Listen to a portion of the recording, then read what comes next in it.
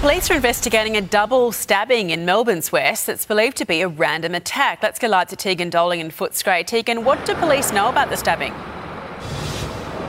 Well, Eddie, everyone's being asked to have a look at the pictures we are about to show because police need help to identify the man they believe is behind the stabbing. They say two men were inside a store here on Paisley Street having a conversation when this man has walked up to them. He's allegedly pulled a knife out from his jacket and then stabbed the two men. One of the men was rushed to hospital in a serious condition. Now, the man police want to speak to was wearing a dark cap, a denim jacket. They believe he's in his 20s and has dreadlocks. And the most worrying thing about this, Eddie, is the fact that police are saying that this was a random and an unprovoked attack. Thank you, Tegan.